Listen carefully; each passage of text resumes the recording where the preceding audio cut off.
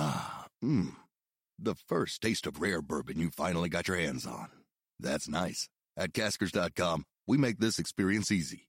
Caskers is a one-stop spirit curator with an impressive selection of exclusive, sought-after, rare, and household names in the realm of premium spirits and champagne. Discover the top flavors of the year now by going to Caskers.com and using code WELCOME10 for $10 off your first purchase. Get $10 off your first purchase with code WELCOME10 at Caskers.com. The following podcast is a member of the Great Big Owl family.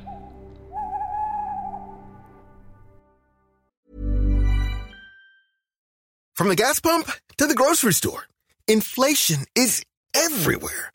Seriously, make it stop. Thankfully, there's one company out there that's giving you a much-needed break. It's Mint Mobile. As the first company to sell premium wireless service online only, Mint Mobile lets you order from home and save a ton, with phone plans starting at just $15 a month. All plans come with unlimited talk and text, plus high-speed data delivered on the nation's largest 5G network.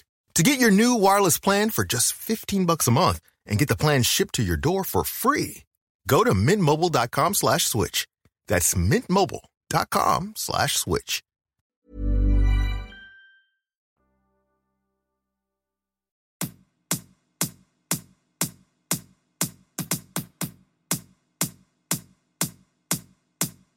Hello and welcome to another special episode of Two Mr. P's in a podcast with me, Mr. P. And the other Mr. P. And we have got a very special guest, our first Chinwag episode of the new academic year. We are joined by the award-winning, award-winning. Yeah, we'll say that. Yeah, if you're not yet, you will be soon, I'm sure. Award-winning comedian, writer, and actress, Rosie Jones. Welcome to the podcast, Rosie. How are you doing? Oh, thank you for having me. I am really good. I don't want to rub it in because I'm guessing you both been at school, but I've had the day off, I've had a massage, I've been for coffee, I've seen my friend. I am feeling very chilled out and incredibly happy. Well, I think that's the complete opposite of every teacher in the country at the minute. I was going to say that sounds absolute bliss. And I've just got back in the pouring rain after being at a football competition this afternoon where one of my children scored 2 own goals in one of the games after me clearly telling them we're shooting that way. Yeah. He shot in our net, not once, but twice. And a massage and seeing friends seems like heaven at this point. Honestly, I cannot recommend a Tuesday morning massage more. I think every teacher would love to do it. It's just got to get on with that teaching lot. And it's just relentless at the minute. If I could give every teacher a massage, it's like we've just got to October, and I don't know how we're in October already. When September seemed to last forever. But I saw a brilliant description of September for teachers where someone said it's like childbirth. Like you'd never choose to go for, you forget what it's like until you have to do it again. So, but yeah, we are here to talk about your brand new book. I think Adam's got a copy of it here. Eddie Eckhart. Now, am I right in thinking this is the second book? Yeah, so it's Eddie Eckhart, and I wrote one last year. This is the second one, and I am currently writing the third one. All right. So we're on the Eddie can't convey about now. So was today supposed to be a writing day? Was it a research day? Is the third book going to sort of have a massage element to it? You can't see me, but my head is in my hands because you've absolutely seen straight through me. Today was meant to be a writing day, and all weekend I've been like, right, yeah. I'm filming Monday, but Tuesday I'll be on it. I'll be writing. I'll write all day. And then yesterday I was like, no. Mama needs a massage. Don't blame you. Don't blame you at all. Just like I said, just call it research for the new book. Yeah, I mean, when you read book 3 and the entire book takes place in the massage parlor, you know why. Yeah. If you were typing as the massage was happening as well. So Edie did the yes. Yeah. Bit up. Oh yeah. A chapter on full body Swedish, a chapter on hot stones. Yeah. You know what? Well, currently, I think I'm signed up to write 5 BD books. Wow. So you never know if I run out of ideas by book 5, it'll be just manicure, pedicure, full body massage. Yeah. Enjoy that. Yeah. So did you have the 5-book deal? Was that before you wrote the first book or after? No, so I had a 2-book deal. Yeah. And then that went well. And I'm really grateful that children got on board with it, and they seem to really like it. So now I got an extra 3-book deal. So yeah, we're going for the 5, baby. So for anyone who's not come across the sort of world you've created through these books, do you want to sort of introduce a little bit about the character and what it's all about? And then we'll talk about the second book as well. Yes, so it's a middle, what do they call it? Like a middle grade book. So did you say sort of key stage 2, sort of 9 to 11? Yeah. 9 to 11. Yeah, for 9 to 12-year-olds. Right. And it's about a girl called Edie who is starting secondary school.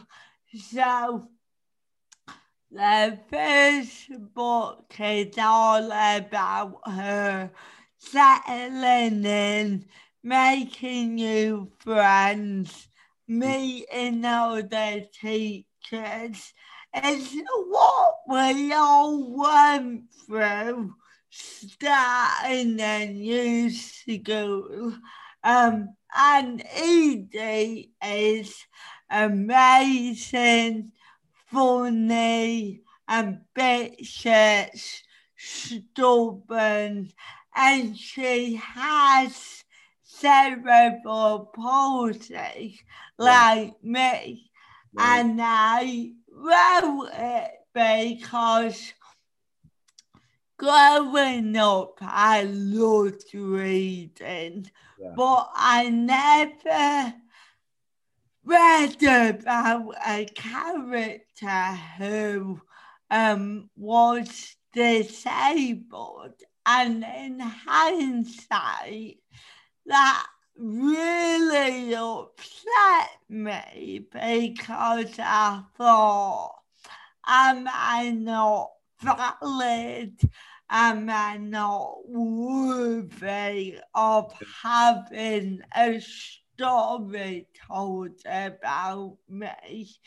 So when I grew up and got into writing, I thought, right, I need to put this right. And I wrote ED. I wrote ED for disabled children to realise that their story is absolutely worth telling. But I also wrote it for non-disabled children to realise that just because somebody has a disability, it doesn't mean they're wrong or weird or anything.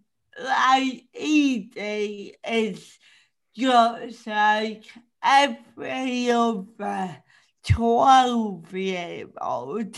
She just happens to be a little bit wobbly. Yeah.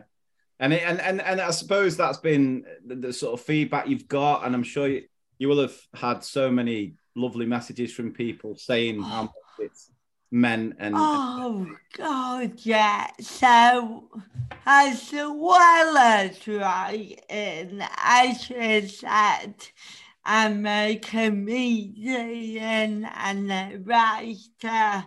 So, every day is different. I'm like gigging or filming a panel show or doing a bit of acting, but by far my favourite thing is when I do a book talk or I get an opportunity to meet the children, because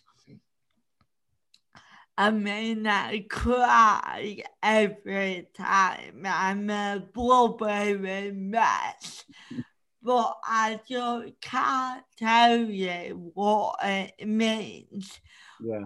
When a disabled child comes up to me and they're like, I've read the book 10 times and I love it because Edie is wobbly like me, or maybe it's a non-disabled child who goes, oh, I love it because my brother has cerebral palsy and no one ever talks about him.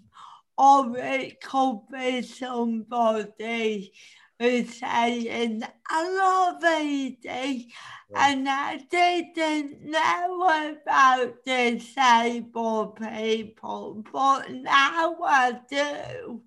I just feel like it's incredibly important to share that, and as well as disability. Spoiler alert, but this is in book 1, so surely everyone listening has read it. Exactly. Obviously, in book one, Edie starts to have feelings for her new friend who is another girl, and at the end of the book she kisses her new friend Flora, and again that is slightly based on my experience. I'm gay, and I remember having feelings towards girls when I was 9, 10, 11. So I wanted to show that those kinds of thoughts and feelings are absolutely normal. Yeah. And again, I've had people coming up to me saying thank you because Edie has given my daughter the words to tell me that she thinks she might be gay or something, or might have feelings towards other girls. So yeah, out of everything I do, the feedback is my favourite thing because hopefully through my books I am making it easier for children to express themselves or be comfortable in their own skin. Oh, absolutely. And were you sort of, when you first wrote the first book, I mean, it obviously sounds like a lot of it's based on your experience. I mean, did you go in writing the first book with that as the intention? Like, I'm going to write this book because there was nothing like that when I was a kid, and I want to show what I went through. And did you sort of then expect it to have the reaction it did? Did you expect it to be something that has become, so many people have sent you those sort of messages and that feedback about how much it's helped? And now that you've had those messages, do you feel more responsibility and in some ways more pressure with the next books that you're going to write? Definitely. I think the first book felt like a passion project, really. And you're right, I set out to write the book that I needed to read when I was 10 years old, because I thought, well, if I felt like surely there'll be other people out there going through the same experience. Yeah. But what has got me and surprised me more is the fact that it's gone beyond disabled children, and it's gone beyond children who might be thinking they're gay or questioning their sexuality. I think it's been enjoyed by everybody because although Edie is disabled, and it talks about that at the end of the day. It's funny, hopefully, if I've done my job right. It's a funny story about growing up and finding out who you are. So I think even you, as an able-bodied adult man, hopefully you could read it and remember how you felt starting school and making friends. So that's made me incredibly happy that it's not just for that specific type of reader. It really touches on universal themes of growing up. And I think writing book 2 was definitely hard. It was a tricky second album. But in some ways, it was more enjoyable because I had established that word in the first book. So then I could move on and I could explore more themes about growing up and finding out who you are. And I can't say this without sounding like a bit of a prat, like a creative prat. But writing book 3 now, in between all my massages, is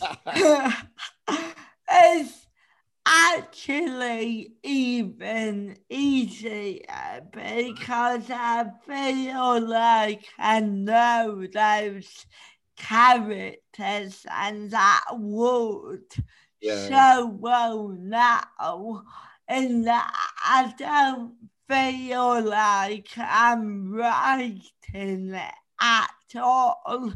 I'm just going, oh yeah, so Flora would say this, and then Edie would do that. And then, of course, Oscar would say this. So, book 3 has probably been my most enjoyable because I'm now just going further into that world, and I've kind of got through the initial disability explanations, and now they're just allowed to be themselves. Yeah. I mean, I just want to jump in to say what an amazing story and achievement is, because what I absolutely love, and obviously we both work in schools, and you try and inspire children to, follow their dreams and educate themselves. And I think what you've been able to do is obviously take your story and your what you went through and different things, and you've been able to, it must be such an amazing feeling to know that children up and down the country, I mean, we work in schools, we see this book in front of children's desks, and I think knowing that and knowing the impact you're having and opening those doors and tackling those those things and those stigmas and things like that is just such an amazing thing. And I just think massive well done, because, you're giving children the opportunity to read about this. Like you said, if they have certain disabilities, if they're able-bodied, they're able to read this story and connect with the different characters and maybe siblings and parents and things like that. And I just think, what an amazing achievement. And I'm so glad that there's going to be 5 books. Obviously, once you get all the massages out your system and you get back to writing, honestly, just a huge well done. And I'm sure I speak on behalf of all the children who have read your books. And I know there's plenty in my school. Just a massive thank you for doing that, because I think it's amazing. And I'm so glad that you're able to continue to tell these stories as the characters grow up. I know Lee's children have literally just started secondary school within the last month. And, even looking back on our days, how much of a huge transition it was to go from that big fish in a small pond to be the smallest fish in the biggest pond. And just to have something to relate to. Absolutely huge, well done. Thank you. Thank you so much. And you are what I didn't expect. And literally the highlight of my year was Wood Book Day on Twitter and Instagram. I received so many photos of girls dressing up like Edie, and that was something that I hadn't even imagined. And I felt quite emotional because some of the girls had a disability, but then other girls didn't. Other girls were able-bodied and they just wanted to dress up like their hero, Edie Eckhart, and they didn't. The fact that Edie has cerebral palsy wasn't an issue for them. And when I think about when I went to school in the 90s, nobody would have ever dressed up like a disabled person because they were the hero. Like, disabled people weren't heroes or people to aspire to be. Disabled people were victims and people you should feel sorry for. So, that as well was incredibly emotional to see. And I mean, you are a massive sort of inspiration with not just the writing, just everything you do as far as raising. And like Adam said, sort of getting rid of those stigmas around disabled people. Because it was, Adam, you were mentioning before, Adam, about a clip you saw on, was it Steph's Pack Lunch? Steph's Pack Lunch, yeah. I saw it on your Instagram today, and I just thought, and I'm going to share it after, just because it wasn't peak time. I thought I'll wait for peak time, Insta peak time. Especially for teachers and school staff who are still doing the marking and things like that. Yeah. But what you were talking about, and obviously my heart went out when you were discussing the things that you face on a daily basis, which is obviously disgusting and shouldn't happen. But opening those doors and letting people see that, how we tackle that together Like I said, he's very inspiring. I think you are such a huge role model in that aspect of highlighting these issues and making them, or doing everything we can to try and get rid of ableism. I think is the main thing you were talking about, wasn't it? Yeah. So I was just going to follow up with that question and just sort of say, like, obviously, I think talking about we grew up in the 90s, how far we've come. And what sort of things would you say are better now than when you grew up? But I was also going to follow that up with what's the next thing? What would you want to see more of, sort of thing?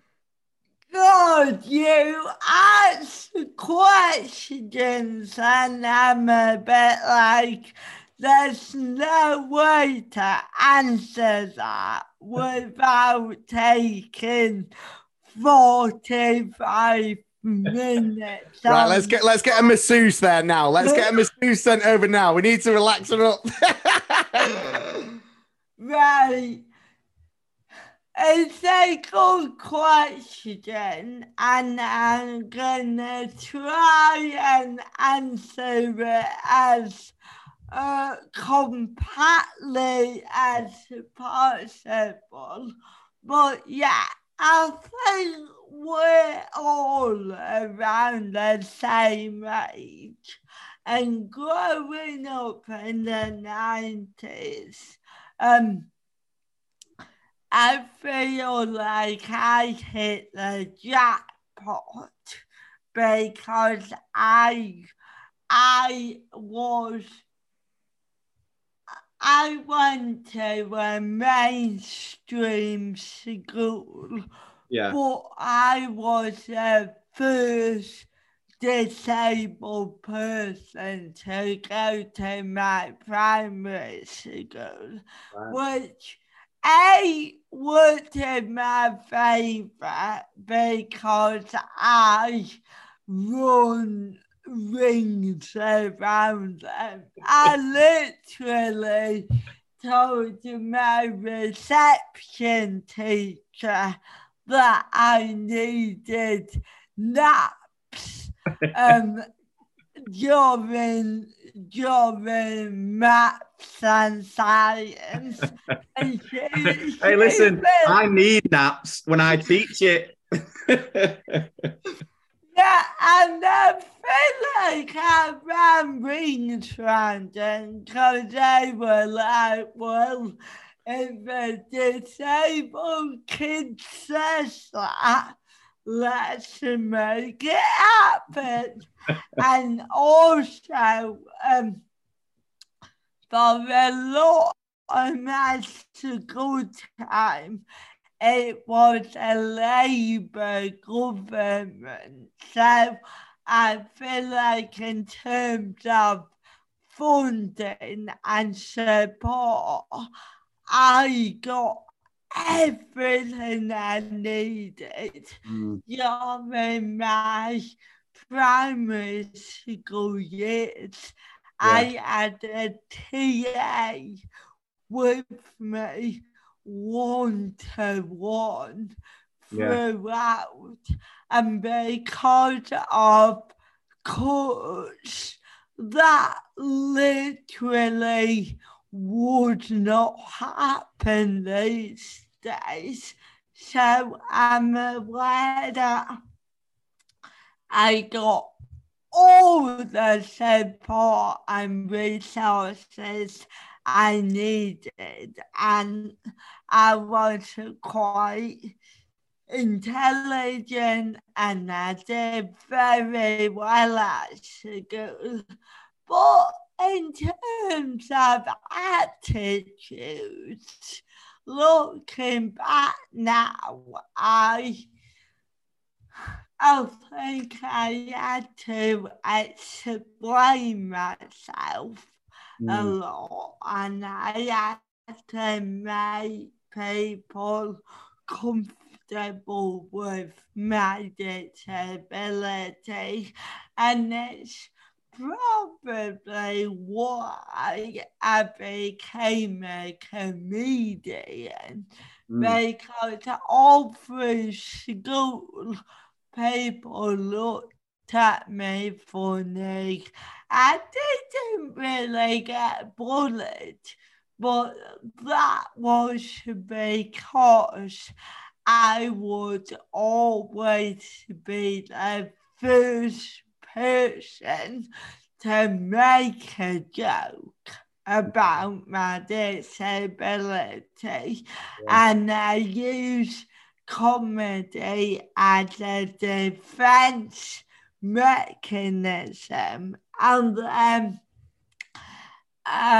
in terms of media representation, I had a great childhood, but I never thought I would get a job. I never thought I would have a romantic relationship. I never thought I could live independently. And that's because when I opened a book or when I turned on the television, I never saw a positive representation of somebody with a disability. And luckily, I was confident and intelligent. And I was going to say, when sorry to interrupt, when you were sort of, thinking you could never live independently, never get a job, like how would that make you feel? Did you, like at that time, again, at what age are we talking when you sort of went through those feelings? I would say like early secondary school, so 12, 13, and I don't know, looking back now, it feels really strange to say, but I was never upset. Yeah. I think because I just thought it wasn't an option to me. So probably saying, how did you feel about never thinking you'd be independent? It's a bit like saying, how did you feel knowing you'll never be an astronaut? Like, it was so far away from my head. I was like just focusing on studying and getting good grades in order to, I literally thought the dream for me would be to work in my local supermarket. And I even worked out that I could work at Safeway, RIP. I could work at Safeway because I could get there by only crossing one road. And for me, that was a dream, like to be independent as far as crossing one road and having a job at a supermarket. But as I grew into my teens, I thought, wait a minute, I am getting very good grades. I think I can go to university. And then it stemmed from there, and I ended up living independently, going to uni away from home, and then graduating, and then I moved to London. But yeah, like when I think back to the 90s, it was so hard for me to imagine being a happy, independent adult, because I never saw that depicted in the media. Yeah, I mean, that representation just wasn't there. Yeah, and Yeah. I'm just so glad that you followed the university path and you are where you are now. Because obviously, if you'd have followed the Safeway dream, it would have been a short-lived stint. I was going to say, what came first? You deciding to go to uni or Safeway going into administration? Was it a sign? A sign. It was Safeway going down. I was like, Jesus, I need a plan B. That could have been me. But more importantly, if you had to work in a supermarket now, which one would you go for? Right.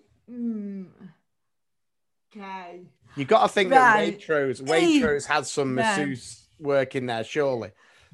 No, I would never work at Waitrose because they are all up themselves. I'm not doing it. You know where I go?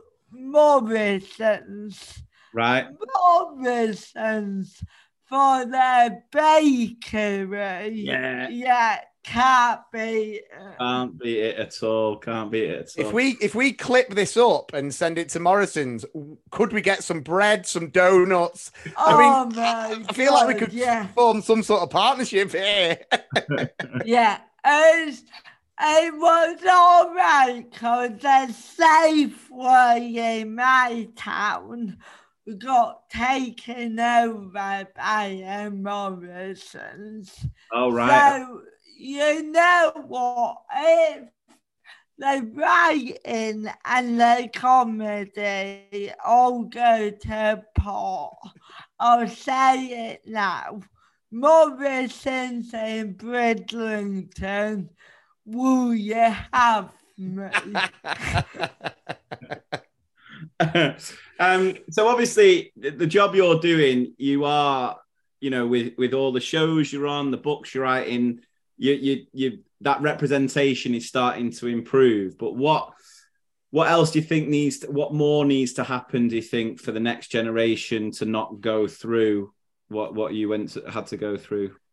Yeah, I mean, I hope we are doing better, and now we can turn on the television and we can see a whole range of diverse people. And I know we're specifically talking about disability, but that was another problem growing up 20 years ago.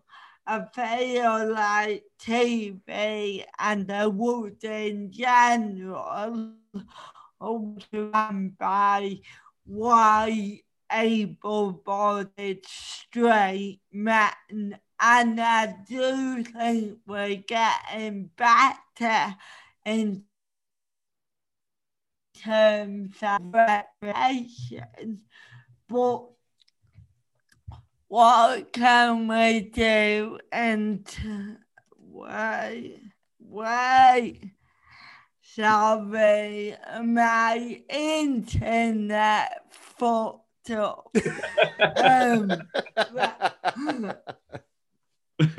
But What can we do in terms of disability in general? I feel like disability is a minority that has the furthest to go.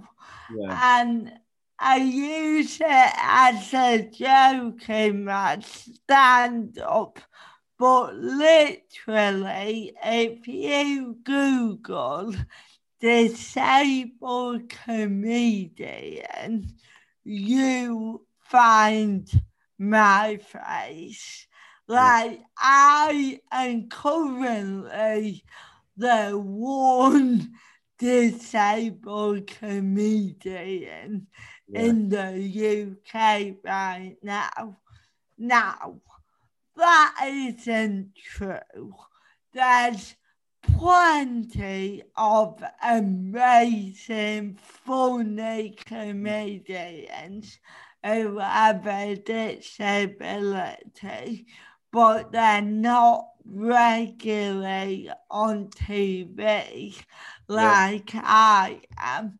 So I feel like some comedy shows book me and then they get lazy because they're literally like, we got one, tick, move on. No, disability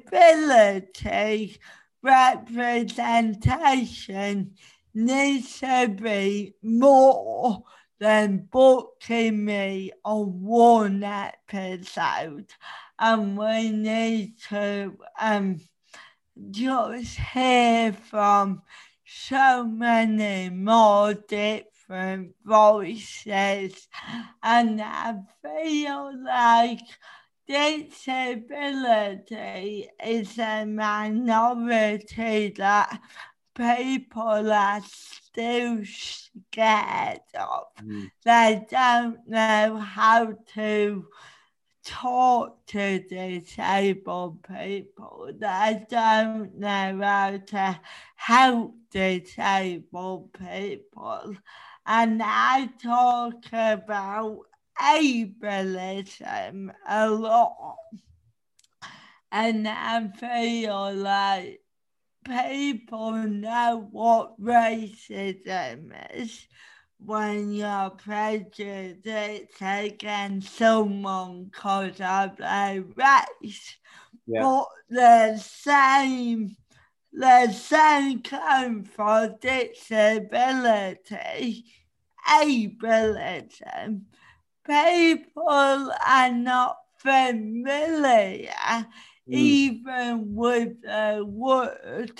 So if you don't know what it is, you don't know that it occurs every single day if you got a disability. How the hell are we ever gonna stop it and be better? So we are getting there, but in terms of education and representation, we've still got a long, long way to go. Yeah. But on the positive, you're getting your massages paid for every all these appearances. So it's, you know, the representation, but then we don't, I mean, for me, it's so hard because in terms of disability, I shouldn't be the only one who was booked on every comedy show. But selfishly, I love it. That's what I mean. And so, like, what would you say? Because I, you know, with what Adam was saying, that clip before, I've not watched it, but you know, you must.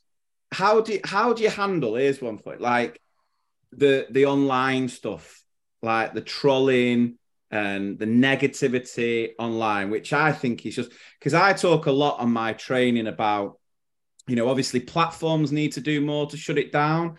But the role, because what I do, apart from teaching, I also do a lot of training in schools with teachers, and I talk a lot about technology. And so I'm constantly talking to teachers about, look, the platforms need to do more, but we also need to educate children more about how to, translate the empathy they show each other in class to when they're online, because I think there's such a weird mentality where people think because they don't necessarily see the direct impact of their words, it's all almost like it's okay. And obviously you talk a lot about, or you sort of expose it a lot, don't you? And you do it in such a positive and brave way.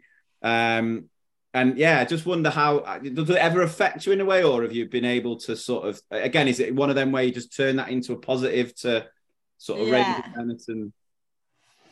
And it used to affect me a lot more, but unfortunately, I get online abuse every single day, so I'm numb to it now, and I think if you got a platform in any way, in order to keep your mental health okay, you got to just ignore it. So I don't seek it out at all.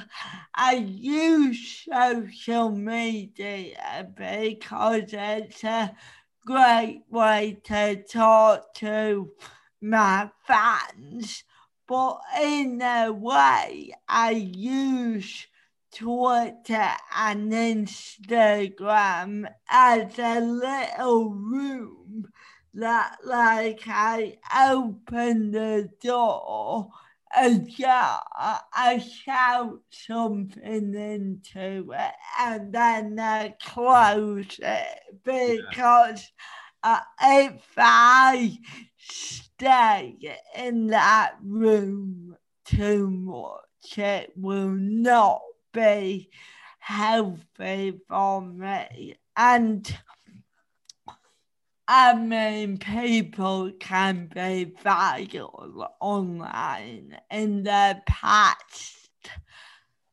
I've had death threats, I've had rape threats, I've had every ableist slur you can think of thrown at me. And you just gotta feel sorry for the people saying that, because a happy person will never write that. It comes from a very angry, sad person who is, well, a coward because they're hiding behind their computer. So I just ignore them. I just focus on the children who come up to me who say, who thank me for writing ED. I focus on the people who stop me in the street and say I'm funny. So with everything in life, it is hard. It does get me down, but you gotta focus on the positives. Yeah, I think that's an amazing attitude to have. And do you think that's going to be, you were talking about with your other books that you're going to be writing, how you're going to be exploring other issues? Do you think that will be an issue you sort of explore? Because obviously for a lot of young people now, they jump on those social media platforms and you can sort of share those pearls of wisdom of how you're able to handle it. Yeah, definitely. And I think, again, growing up in the 90s, we didn't have any of this. Like, I got Facebook when I was 18, so I wasn't ever exposed to social media in the way that children are now. And I think it's super important to talk about this. And yeah, absolutely, in the future book, I'm gonna focus on social media and how there's so many positives. Oh, yeah. But at the same time, you've really got to be safe on there. Absolutely. So let's talk a bit more about your school days then. So I'm quite intrigued when you were saying that you were able to sort of trick your teachers, like you said with your reception teacher. Because, you know, before when you were saying I didn't really get bullied, I was about to say, was that because you were asleep having a nap in your reception classroom? So was there any other sort of things you tried with teachers to get away with things?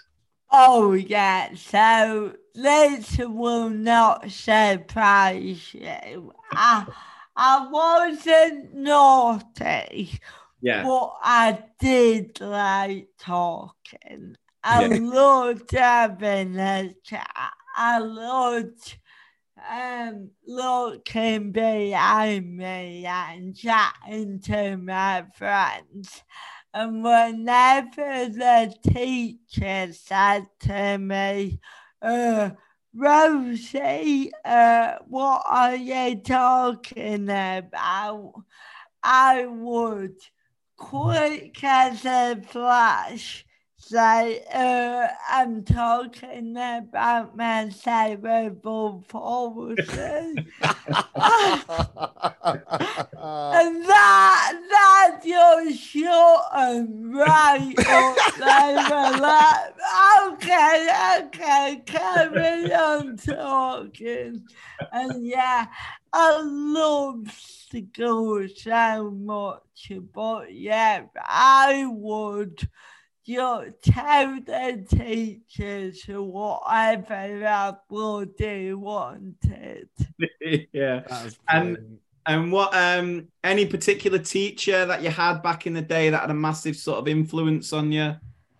Yeah, I mean, I had two, I reckon, in primary school. Like I said, I had a TA one-to-one with me, and she was called Judith Larson, and she was my best friend. We were like two peas in a pod. Really?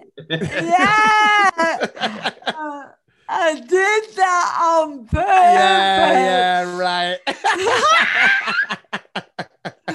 And then even now, me and Judith meet up every Christmas and we go to the pub together.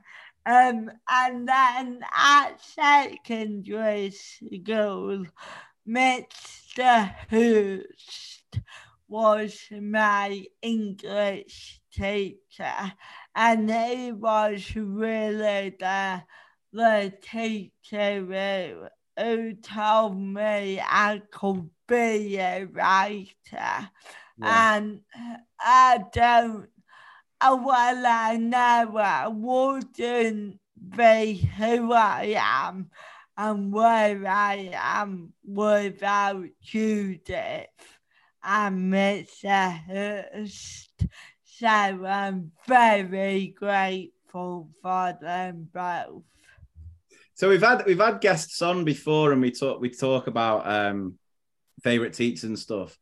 But it's really nice that I think you're the first guest we've ever had who's given a massive shout out to TAs, because love that. on the podcast we're always bigging up the vital role they play, and obviously with everything going on, and you mentioned it before with how when we had a Labour government there was a lot more funding, whereas now at the minute TAs, the very underpaid, undervalued. And to hear a story like that where even now you still meet up and when you said before, Rosie, about when Lee asked you that question, you said, "Oh, I don't know how to do this without talking for 40 minutes." When you brought up the Labour government and funding, I thought, "Oh, you've set Lee off for the next 40 minutes. Yeah, we're gonna be here all night."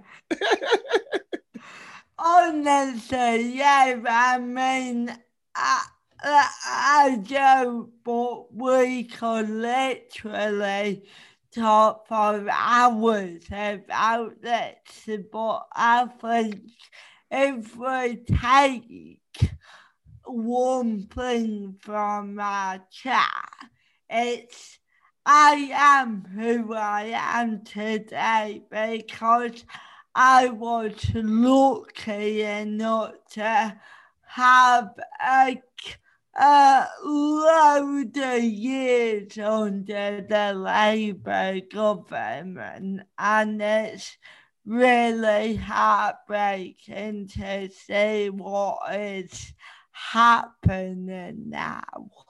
Yeah. Well, fingers crossed. Won't be for too much longer. I've absolutely loved this chat. We're going to finish with one last question, and this is a question that we ask every guest we have. If you could go in a time machine, and meet your 10-year-old self and have a little chat, and you could, you'd have to wake her up first.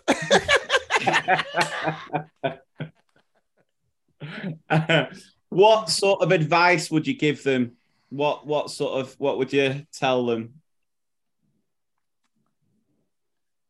This is so lame and such a cop-out, but I probably wouldn't tell her anything because I think I am who I am today because I've had to fight and struggle, and I don't think I'd be as strong and as ambitious as I am. So I'd probably say to her, "Hello, love, you're doing all right. Just know that it'll all work out. You might think you're a bit lost for a long period of time, but you'll find your way, and what you'll do is beyond anything you could ever imagine, and I'll just say you'll be doing a little bit more than working at Safeway." I was about to say the advice might be Safeway's not surviving. Plan B. Or just give your 10-year-old self a nice neck rub and say, in 20 years, you're going to love this. Well, Rosie, it's been an absolute pleasure to talk to you. Honestly, you are an absolute inspiration with everything you do.